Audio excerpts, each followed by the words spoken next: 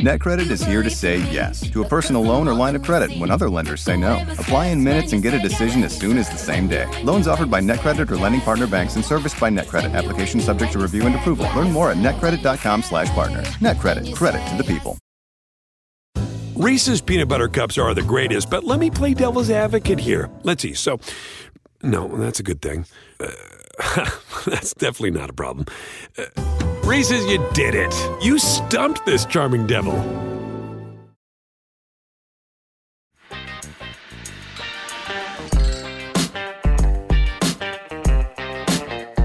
right, welcome to Bet the Edge. I'm Jay Croucher, here as always with Drew Dinsick. Today, Drew, we're going to talk Seahawks-Bengals. We're going to talk Lions-Bucs briefly on Giants-Bills, and then we'll close out with our best bets. But let's get started with Seahawks-Bengals. What did you think of DK Metcalf saying Jamar Chase is pretty good, but no match for Devin Witherspoon in what I believe will be maybe his fourth game in the NFL? Yeah, it'd be nice to know if Jamar Chase saw that. Oh, we know he saw it. My goodness gracious. There's no point in poking Jamar Chase right now. He's playing at an all-time level. And this is definitely a tougher test. Let's be completely frank. Like, the style of defense that he's going to be facing here is definitely, and just in general, the quality of defensive backs that'll be on the field for Seattle is very different and is a higher quality than they faced against the Arizona Cardinals. So the likelihood that he's just going to be running amok in space 15 yards down the field is pretty low likelihood, I think. I do like Tariq Woolen. I do like Devin Witherspoon. Although it's worth noting there are a couple injuries going on with that Seahawks secondary. No Kobe Bryant likely. Tough to say if how their depth will manage, but yeah, that was an unfortunate kind of wrinkle to add to the pie here. The biggest kind of important discussion to be had about the Bengals right now is what can you expect from Joe Burrow? Having watched his game against the Eagles now a couple of times, it's my opinion that whatever limitations he had from the calf injury, he's learning to play around them. I don't think he's healthy. I'm not seeing him with the same mechanics that I recognized from him in years past. He's not using his back leg to push off on deep balls. He's using his front leg. It looks weird, but it's effective. And I think that there is a decent chance here that if he is asked to throw into tighter windows, and he still is not 100% in terms of being able to utilize his back foot, then there might be kind of a halfway between what we saw in terms of production against the Cardinals and what he looked like through the first 4 weeks of the season, which was just nowhere close to what we remember from Joe Burrow. So in the back of my head, there's still some lingering expectation that he might not be 100%, and that this might not be perfect performance for him because this is a tougher defense than the Cardinals. The other side of the coin, really, though, is the Bengals have virtually nothing going on right now in the running game. And the Seahawks are a masterful run defense. And so it is kind of going to be on his arm. I would expect 50 pass attempts here. And if he can't make those tight window throws, and or if, just in general, some of the exotic blitzes that we saw the Seahawks bring to the table against the Giants, if those are effective at generating pressure, then I think you could see a little bit of a muted offensive output here for the Bengals. Seahawks as well, I know I remember talking to you after the Monday Night Football game against the Giants. I don't think that was all that impressive from that Seahawks offense, and they were up against a pretty beleaguered unit. There was one kind of breakaway run from Kenneth Walker. There was one set of missed tackles on George Fant that was just a huge explosive play. Otherwise, that was a really, really, really unimpressive output from the Seahawks. And it seems to me like they're going to be incentivized to come in with a little bit of a run-heavy approach here, considering that's sort of the weakness right now of the Bengals defense. And so when I kind of stew all of these thoughts together, Seahawks offense, maybe not that explosive, maybe run heavy. Bengals one-dimensional. Maybe Joe Burrow's not 100% healthy, going up against a secondary that can create tighter windows. To me, this looks like an obvious under. I know it's gotten bet up. The weather's probably not going to be a factor right now. The afternoon weather forecast for Cincinnati calls for 14-mile-an-hour winds, 30-mile-an-hour gusts. That's not past the threshold where you're saying auto under here. But with a total of 45 and the fact that, there is still some lingering concern in the back of my head that Joe Burrow's, is going to have some mobility question marks and, just in general, some mechanical question marks. That's enough for me to think that this game probably ends in the 23-20 range. So under 45 would be my angle of attack. And I guess there's been two-way action on the side here. I thought when this hit 3 that it was going to stay there till the weekend, but there was some pretty sincere money that came in and back to Seattle here. So the sharp signal is pretty muddled. I don't exactly know what the true right side here is in terms of sort of the market maker's thoughts. And I guess just because it's under 3, I would lean Bengals, but I really don't have a ton of appetite to get involved in the side. I'm just going to stick with an under. Yeah, I think it's a very difficult game to have a strong opinion on, given that no one knows exactly what Joe Burrow is going to look like. I thought he looked better and more spry. He had that 10-yard scramble up the middle against Arizona where he seemed to be moving with relative confidence. And look, kind of pattering your feet for a 10-yard scramble is a different mechanic to planting your leg and throwing it 60 yards in the air to Jamar Chase, though he was able to do that as well, at least perhaps off his front leg, as you noted. So I think it's difficult to have a lot of confidence. The interesting thing to me is that Burrow said that the second time he did the calf, it was different because he obviously did it in the preseason and at training camp, and then he did it against the Ravens in week 2. And he said when he did it against the Ravens, it wasn't quite as bad. So it was kind of like in his head, he was treating it as 2 different types of injuries to the same calf. And so maybe he's just recovering quicker. I would expect that just given how he looked last week, he will be fine coming out of the bye. We'll see what he looks like this week against Seattle. I mean, they need to win this game because if they don't, then you're looking at 2-4 with a difficult schedule to come. So I think it'll be all hands on deck for this. To me, the most interesting thing outside of Burrow's health is just, is there a chance that this Seattle defense is actually good? Because it wasn't very good last year. It was kind of carried by the offense. And, I mean, they do have talent on the defense between particularly Tariq Woolen and Devin Witherspoon, and we'll see what happens with Jamal Adams. And Quandre Diggs had a rough start to the season, but still has pedigree. Still Bobby Wagner there. They don't really have a pass rush, despite sacking Daniel Jones 10 times. I think that was more about the Giants' offensive line and their woes. But there is a chance that the Seahawks might have a decent defense, so they might be better than anticipated. So I wouldn't be surprised at all if they lose this game, but I will not be betting anything the side and total here. My only bet around either of these two teams at the moment, Drew, is Jamar Chase at 20-1 to win Offensive Player of the Year, which I think his odds are just – the thing with that market is when it was CMC, Tyreek, and Justin Jefferson, it's just so hard for an outsider to break up 3 guys who are so clearly in front. It's easier to break up 2 guys because now Jefferson is done in that market. Now it's just Tyreek and CMC. Tyreek they're not playing him fully 100%. Like he is skipping parts of games. And then with CMC, I mean, he's a running back. So there's attrition there, and he didn't have a very good game against the Cowboys by his standards. So I think that market's a little more open, and Chase is second in the league in receptions and targets. And, he's a fair way behind Tyreek, but he's the type of player who can have 192 yards and 3 touchdowns in a game like he did last week and bridge the gap. So what do you think of Chase, who I think now should be considered the 3rd favorite in that market? I think that's a fun way to try to capture the upside that the Bengals just get right. Yeah. Because and actually what's kind of funny, and I was going to ask your opinion on this before we wrap Bengals talk, I had finger over the button on Bengals plus 422 to win the North yesterday. Part of the reason the Browns seem to be coming unglued, the Steelers are not good, and the Ravens have just as hard of a schedule as the Bengals, and really left the door wide open losing that game to the Steelers. So I think the Bengals are alive to come back into the playoff picture, albeit through the AFC North door or the wild card door. And if they are in the mix for a playoff spot, we know that they have a lot of high profile games at the end of the season. And Jamar Chase performing well in those big moments would obviously elevate his consideration for the award. And you could get into a situation here where a 10-win Bengals team I mean, and 10 wins is not out of the realm of expectation. If you kind of are using any kind of preseason prior and saying Burrow's fine now, I think you're expecting them to get to 10. And a 10-win Bengals team is probably making at least a wild card in the AFC.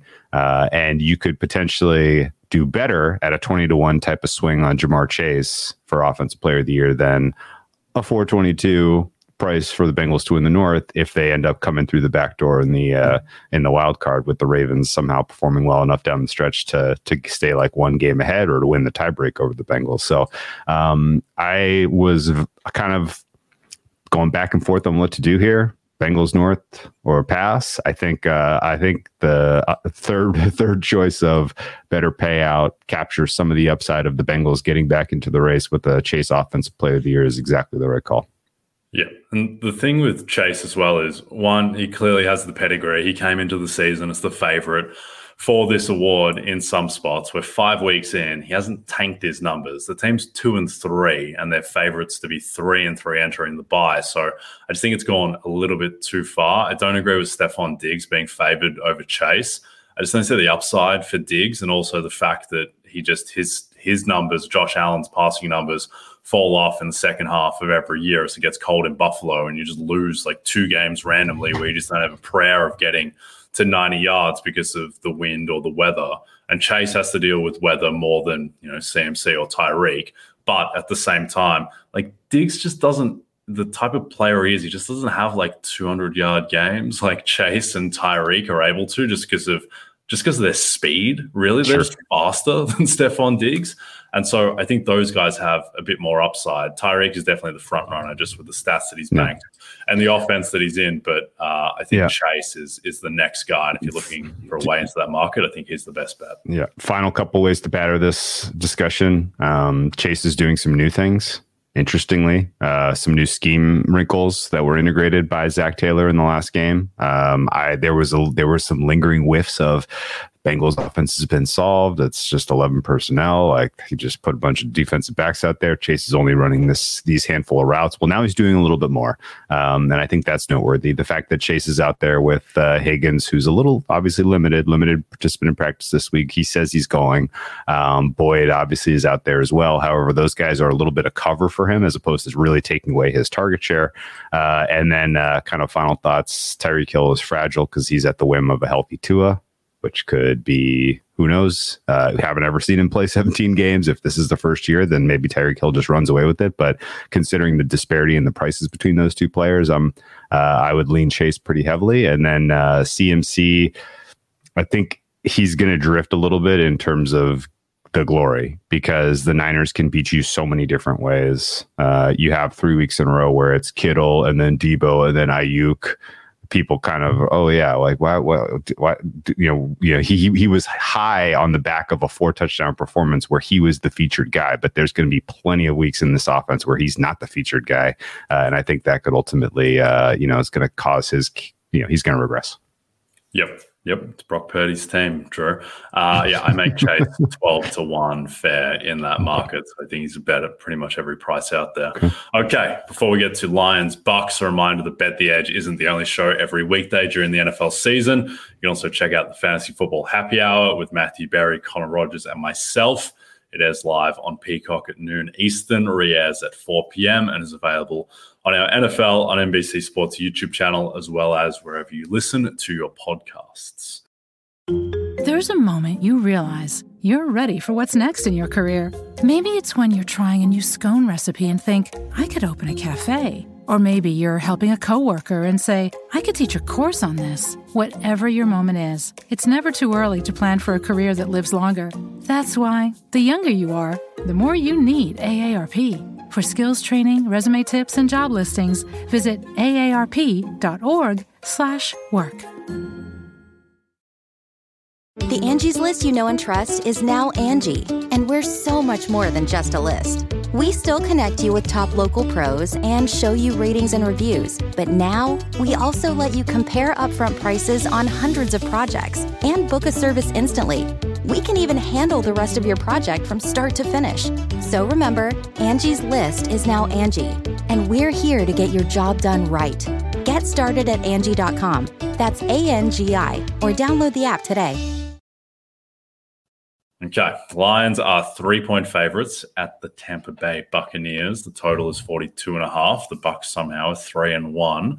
Mike Evans has not been practicing. Seems like he's trending in the wrong direction. Sam Laporta didn't practice today, which, before the season you might not have thought was a big deal, but apparently he's the greatest rookie tight end in NFL history and can't even sniff Offensive Rookie of the Year buzz because of how loaded that field is.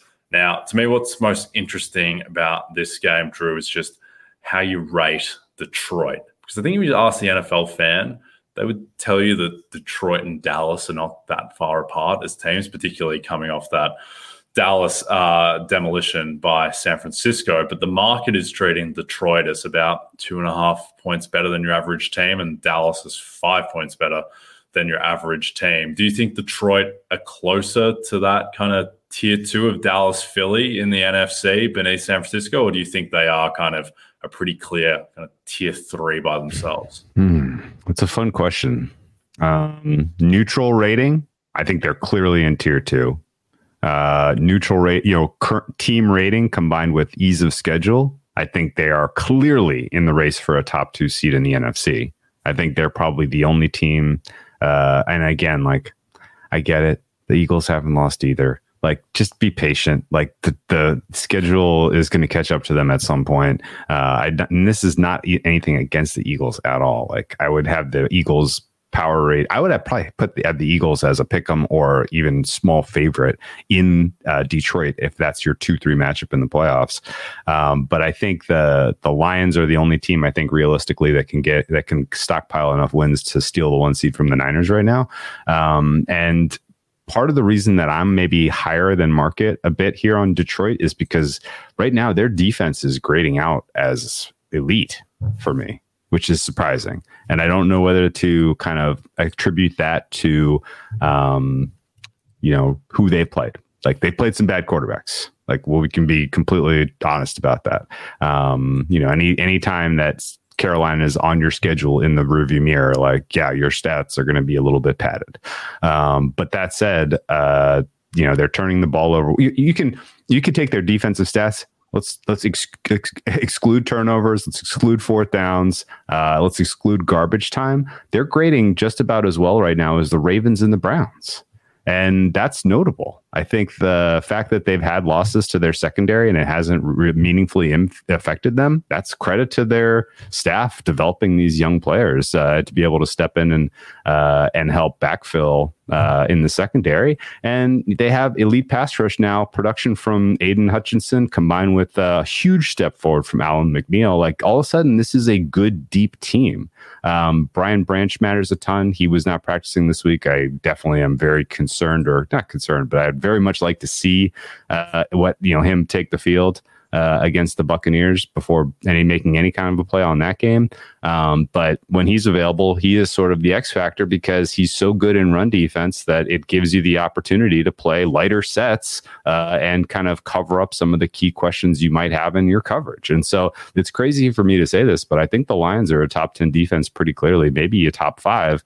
And that's with considering the losses of Emmanuel Mosley, who played one snap for them this season, and GJ, who was sort of their clear on the field emotional leader in that Chiefs win week 1.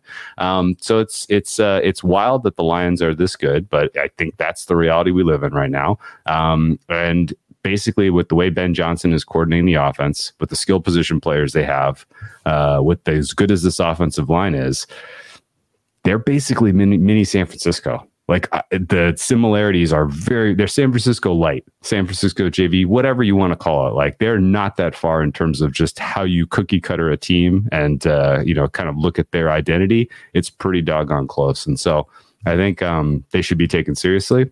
The fact that they're 3-point favorites on the road this week against a team that's coming off a bye that's already won 3 games should tell you that they are being taken seriously to a degree. And as we look at just how do we handicap this particular game, I'm fascinated by the fact that there was some pretty sharp money. This came in this morning and, cracked this under singularly. Didn't mess with the side, just played the under. It's down to 42.5 right now. That is a non-trivial move. And I think the first thing I did when I saw that was look at the updated AccuWeather forecast for Tampa, Florida. It was pouring rain and flash flooding and storms there today. It's going to rain tomorrow. It's going to rain Saturday, but it looks like the weather's going to be pretty good on Sunday afternoon. This is a 4 p.m. kickoff. We're looking at like temperatures in the 80s, winds in the 10-mile-an-hour range, wind gusts in the 30-mile-an-hour range. So it could be a little weird. It could be a little wind swirling, affecting some special teams, things like that. But the bigger concern may be just of player availability for the offensive pieces for the Lions, I guess. Laporta, you mentioned, didn't practice today, or didn't participate in practice today with the calf injury, it turns out. It looks like the offensive line is going to be relatively full strength here. It was rest for Frank Ragnow, who missed practice. Amon-Ra St. Brown looks like he's coming back and will go.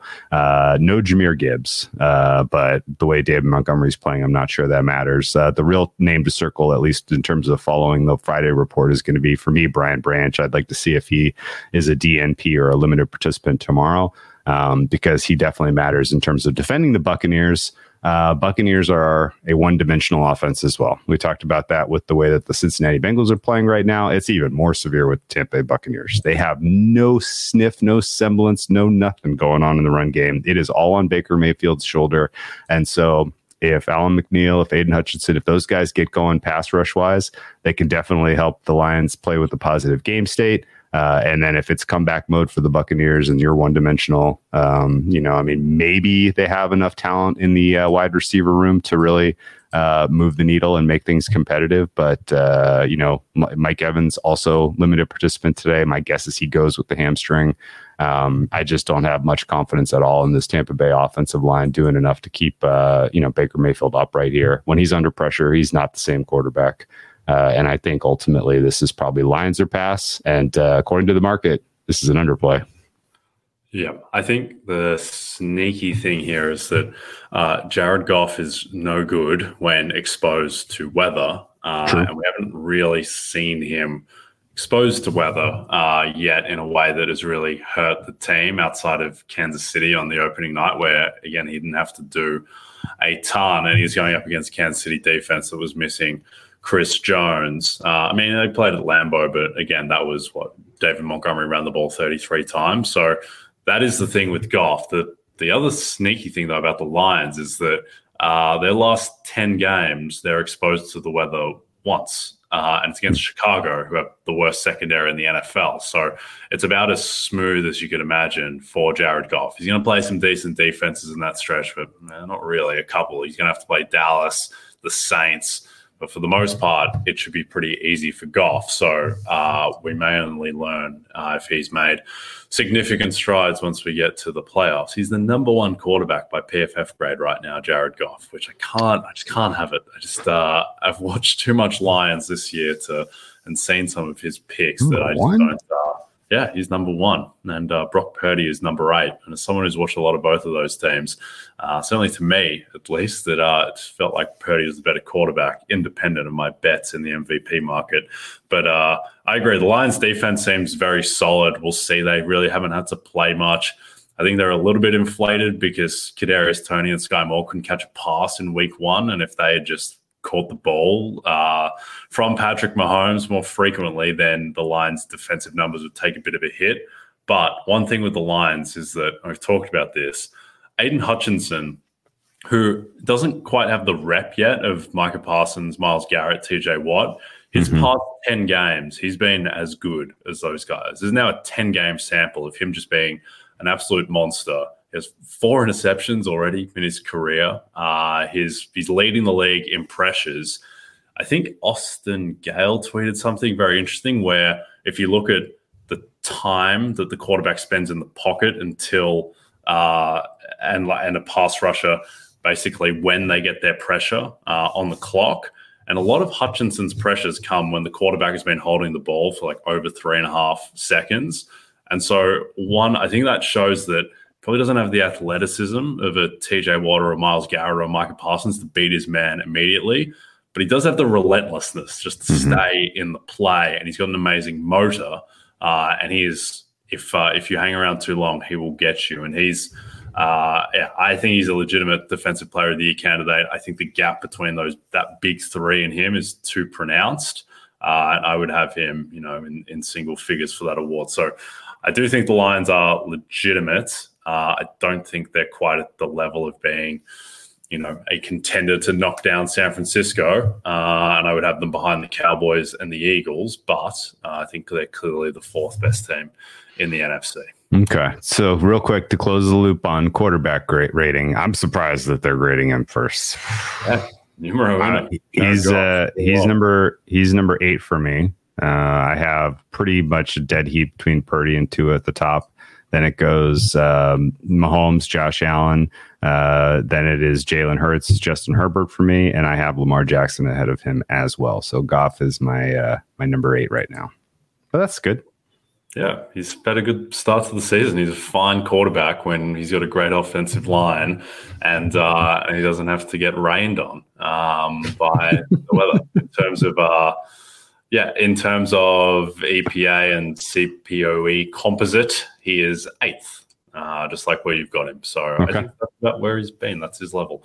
All right, Bills Mafia will be out in full force this Sunday night when Josh Allen and company take on supposedly Daniel Jones and the Giants in Buffalo. Coverage of the game starts at 7 p.m. Eastern, only on NBC and Peacock. The Angie's List you know and trust is now Angie, and we're so much more than just a list. We still connect you with top local pros and show you ratings and reviews, but now we also let you compare upfront prices on hundreds of projects and book a service instantly. We can even handle the rest of your project from start to finish. So remember, Angie's List is now Angie, and we're here to get your job done right. Get started at Angie.com. That's ANGI, or download the app today. For the world's greatest athletes, this is the showdown we've been waiting for. There is nothing like competing on the world's biggest stage. It's a world record again! Gold for the United States! Unbelievable! And when that stage is Paris, anything can happen. I have never seen anything like this. How about that? An Olympics unlike any other. What a performance! The Paris Olympics. Friday, July 26th on NBC and Peacock. I think there's a ton interesting about this game that is being broadcast on our network. You can put Josh Allen and Stephon Diggs. Could be a Tyrod Taylor revenge game, but is there any way that you're betting this? I came very close to doing something stupid and playing some Giants in some positive way. And then I walked away and I took a deep breath and I said, you know what? Let's take a look at the injury report tomorrow before you do anything outrageous here. The injury report for the Giants is unbelievable on offense right now. They basically have 4 of their preferred starting linemen who are not practicing. 3 who are not practicing, 3 who are not practicing, and 3 who are limited participants in practice. But the way that I kind of read the tea leaves, I think 4 of their 5 are not going to go.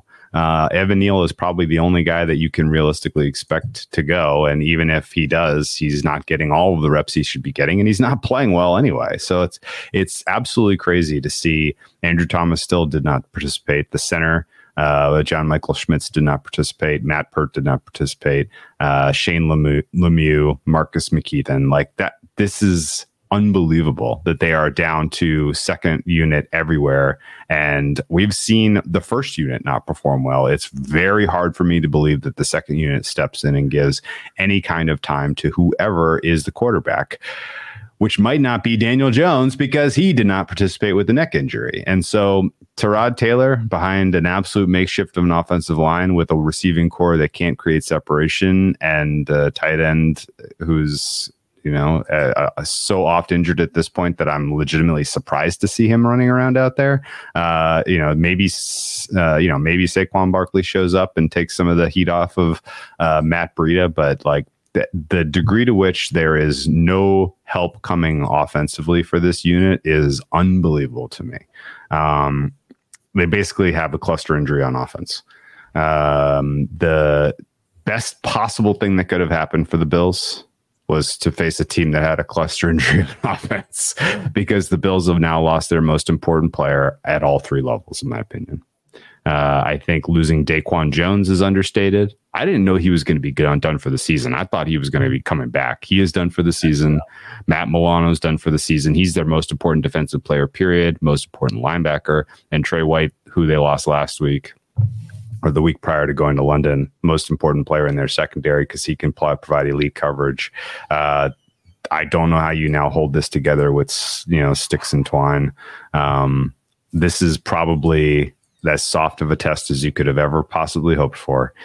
Maybe you send a little bit of exotic pressures here and there, really get after Tyrod Taylor, have some negative plays via sack, maybe a strip fumble, who knows. But I think you are very fortunate to be getting the soft landing that is Giants this week, Patriots next week, to figure things out. But the Bills defense was rating okay for me in a neutral game state through the Jags game. And now with these losses, I'm expecting them to be pretty bad. And it's going to be up to Josh Allen to kind of put this team on his back and carry them to a wild card spot, maybe an AFC East title at this point. But almost all of my enthusiasm for future stuff related to the Bills is out the window. I don't love Josh Allen under pressure, where he is not under pressure of pass pressure, but under pressure of having to do too much. Like I think he operates a little bit better when he is asked to do a little bit less. But all this said, the Bills should be able to get into the 20s here, and I don't know how the Giants are getting out of the single digits. So this is a fairly lopsided, market for a good reason. I could see this even getting to 14.5. It looks like it's on its way. It's a rough scene, because this would have been a fun game to talk about. If preseason, we would have pitched this is Daniel Jones the next Josh Allen? Brian Dable coming back with his playoff, that the Bills and the Giants made it to the same stage as the playoffs last year, Jay. and they both went out unceremoniously in week 2. And boy, oh boy, this is quite a turn of fortune. Yeah. I think it's an interesting experiment from a market making perspective, just how you quantify how bad this Giants offensive line is, because it renders their offense completely non-viable. And then it's interesting if these players who are playing terribly are also going to miss this game, then how does it really get worse? How much worse can it actually get? They're just getting beaten immediately and their quarterback's being sacked 10 times. So from that perspective, I think it's a hard one for the market in a way to figure out.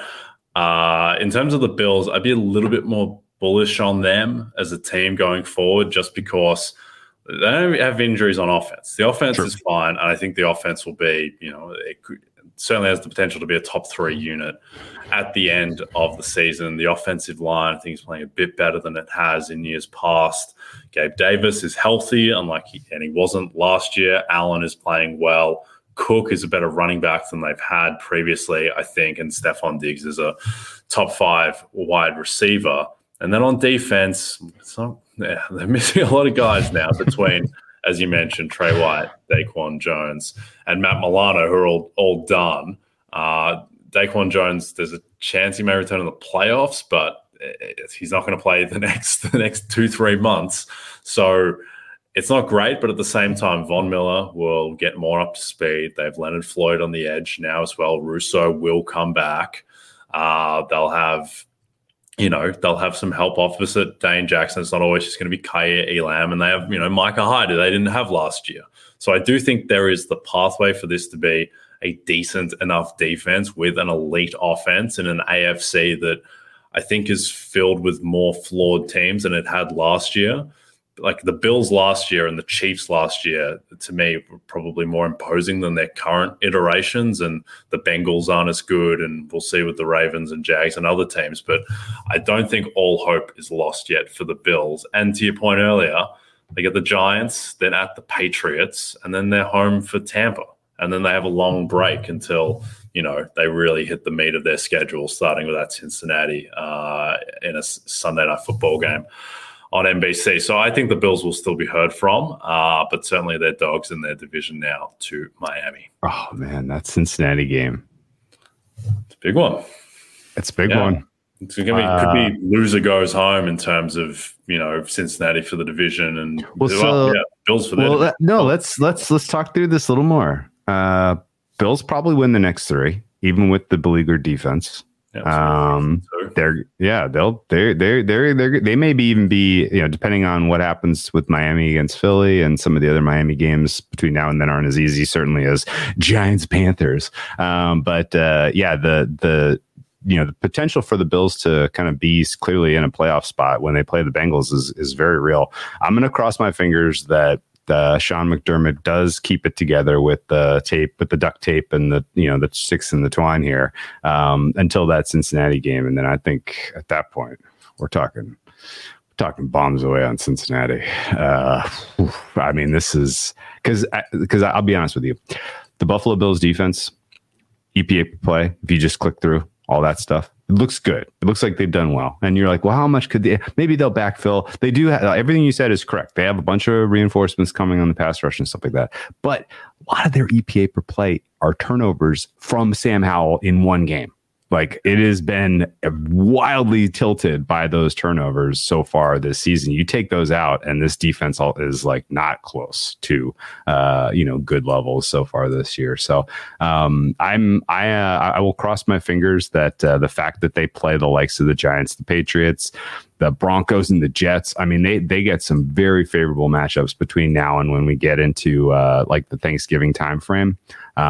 We might have some absolute all-time fades: Buffalo at Cincinnati, Buffalo at Philadelphia, and Buffalo at Kansas City. If they win any of those 3, if they can hold their opponents under 30 in any of those 3 games, Sean McDermott is not gotten enough credit as a defensive genius.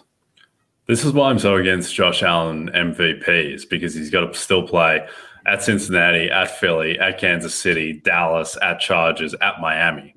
And he's probably going to have to go 5-1 in those games to win MVP, because if you start getting to 4, certainly 5 losses in the AFC, then he's not going to win, particularly given they play in the division with the Dolphins. And if they got 5 losses, they're probably not winning the AFC East. And if you don't win your division, you cannot win MVP these days.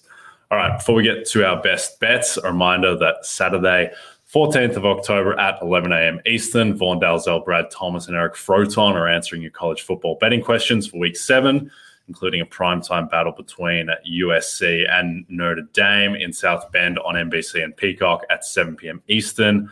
Also of note, Caleb Williams is no longer the Heisman favorite. Michael Penix Jr. of Washington has overtaken him atop the board in the market. All right, best bets for Week 6. I will kick us off. I'm taking the Saints -1.5 at the Texans. I think it's very concerning that the Texans made Desmond Ridder look like peak Joe Montana and seemed to fix him.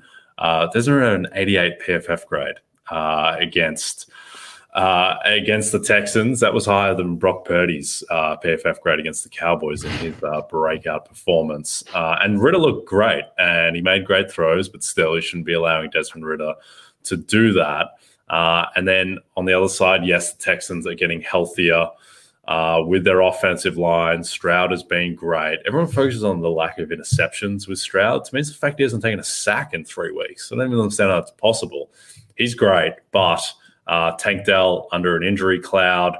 The Houston offense, they cannot run the ball. They just cannot be efficient on the ground. And I think the Saints, I think people were a little thrown off the scent of the Saints because they were so bad against the Bucs, but Derek Carr just wasn't healthy in that game. He was not right. That team seemed to get a lot more right against the Patriots, and I think they're the best team in the NFC South, and I think that they should be able to handle the Texans. What's your best bet? Yeah, it's hard to come up with a best bet this week. I'll be completely frank with you. This is the first week of the season where I've been like, man, what's going on? Everything looks pretty fair. The one I'm going to lean on is a little bit of a situational, trying to capture a little bit of the other side of the coin. We went with Eagles last week against the Rams. A part of that handicap was the fact that the Rams are a very young team, and they have traveled a lot over the early portion of the season.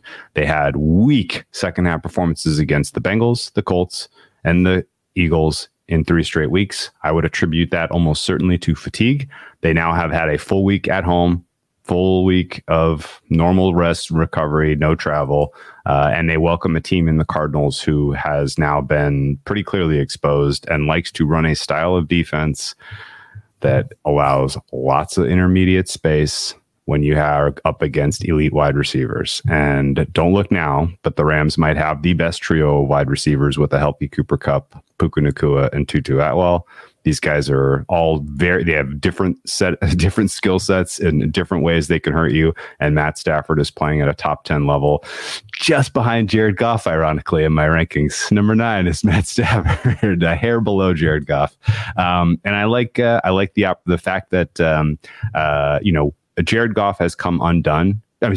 Matt Stafford has come undone to a degree when you've gotten interior pressure on him. And that is because his offensive line, as they have gone through games, have gotten exhausted and played poorly in second halves and have been up against some pretty elite pass rushes, which the Cardinals do not bring to the table here. So I don't mind laying the points with the Rams even at 7. I think this is potential to get out of hand pretty early and often. I think Aaron Donald might make an appearance in this game as he's going up against a weak interior O-line. And I think this could be like a 30-10 kind of a final score. So I'm going to lay the points with the Rams, and I'm back with the Ramley after a weird start to the season where I was pretty anti-LA. I think now is the time to start buying these guys. Yeah, I think the Cardinals kind of became themselves on the weekend against the Bengals. Sneaky thing with Stafford as well. He has 5 picks so far, which is tied for 6th in the league. But by PFF's turnover-worthy play percentage, he's basically 28th out of 31. So in a good way. Like, he's not making turnover-worthy plays. It's just he's getting unlucky. And I think that his underlying performance backs up the fact that, he's playing like a top 10 quarterback at the moment. So I'm with you there on the Rams. All right, we are done. A reminder that people can go back through the past shows in our podcast feed and on YouTube for handicaps of other NFL games this week. In the meantime, don't forget to check out NBCsports.com for more information to help you with your wagers. Please rate and subscribe if you're listening to us as a podcast. And also a reminder to find all your favorite NBC Sports shows on Amazon Music. Just head to amazon.com/NBC Sports. From Jay Croucher and Drew Dinsick, good luck this weekend, and we'll see you next week.